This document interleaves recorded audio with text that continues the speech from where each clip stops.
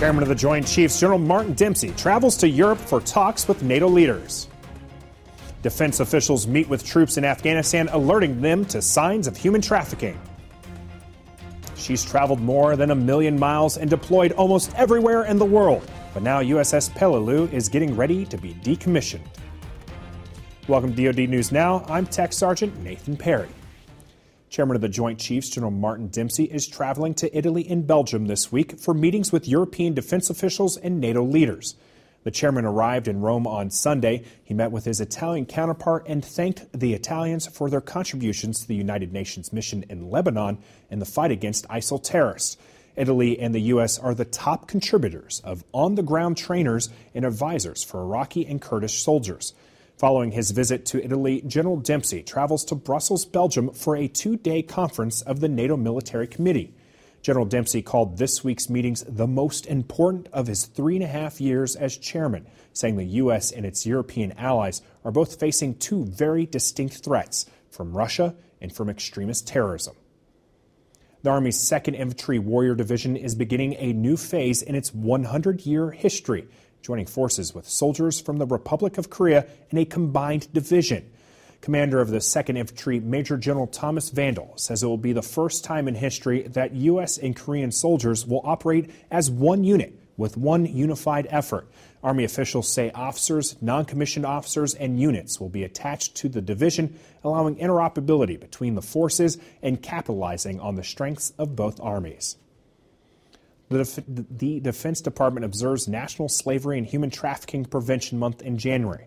Linda Dixon, the DoD's program manager for combating trafficking, has been in Afghanistan educating soldiers, civilians, and contractors on how to spot signs of human trafficking. Sergeant First Class David Wheeler reports. Since August of last year, Linda Dixon has been traveling around Afghanistan, speaking to soldiers, civilians, and contractors about the Combating Trafficking in Persons program. So today I came out to talk to AC First, one of our large contractors here in Afghanistan. The workers as well as some of the supervisors attended a training that I gave on human trafficking, just to explain what DoD program is, what human trafficking is, and what we're trying to do to prevent it. Along with the classes and one-on-one sessions, she is also compiling reports to take back to the Department of Defense to help shape future programs and policies to help fix the problem. I just want to make sure everyone knows that DoD's program here for Afghanistan is something that is primarily so that we can have a better future for not only the troops here, but for our acquisition workforce, to include subcontractors and all workers on our bases. Reporting from Bagram Airfield, Afghanistan, Sergeant First Class David Wheeler, U.S. Forces Afghanistan Public Affairs.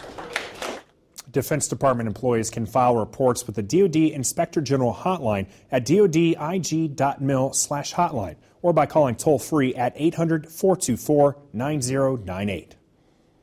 The amphibious assault ship U.S.S. Peleliu will end nearly 35 years of service when she is decommissioned March 31st at Naval Base San Diego. Peleliu has conducted 17 deployments and steamed more than 1 million nautical miles since she was commissioned in 1980. The ship played a key role in Operation Enduring Freedom and in Operation Iraqi Freedom. She was the first to deploy Marines on the beach in support of operations in Afghanistan. Following the decommissioning, Peleliu will be towed from San Diego to Pearl Harbor to join the reserve fleet. And that's it for this edition of DoD News Now. For more on the stories you've been watching, go online to defense.gov, and don't forget to check out the DoD Facebook and Twitter page. I'm Tech Sergeant Nathan Perry. Keep it right here for the latest in DoD News.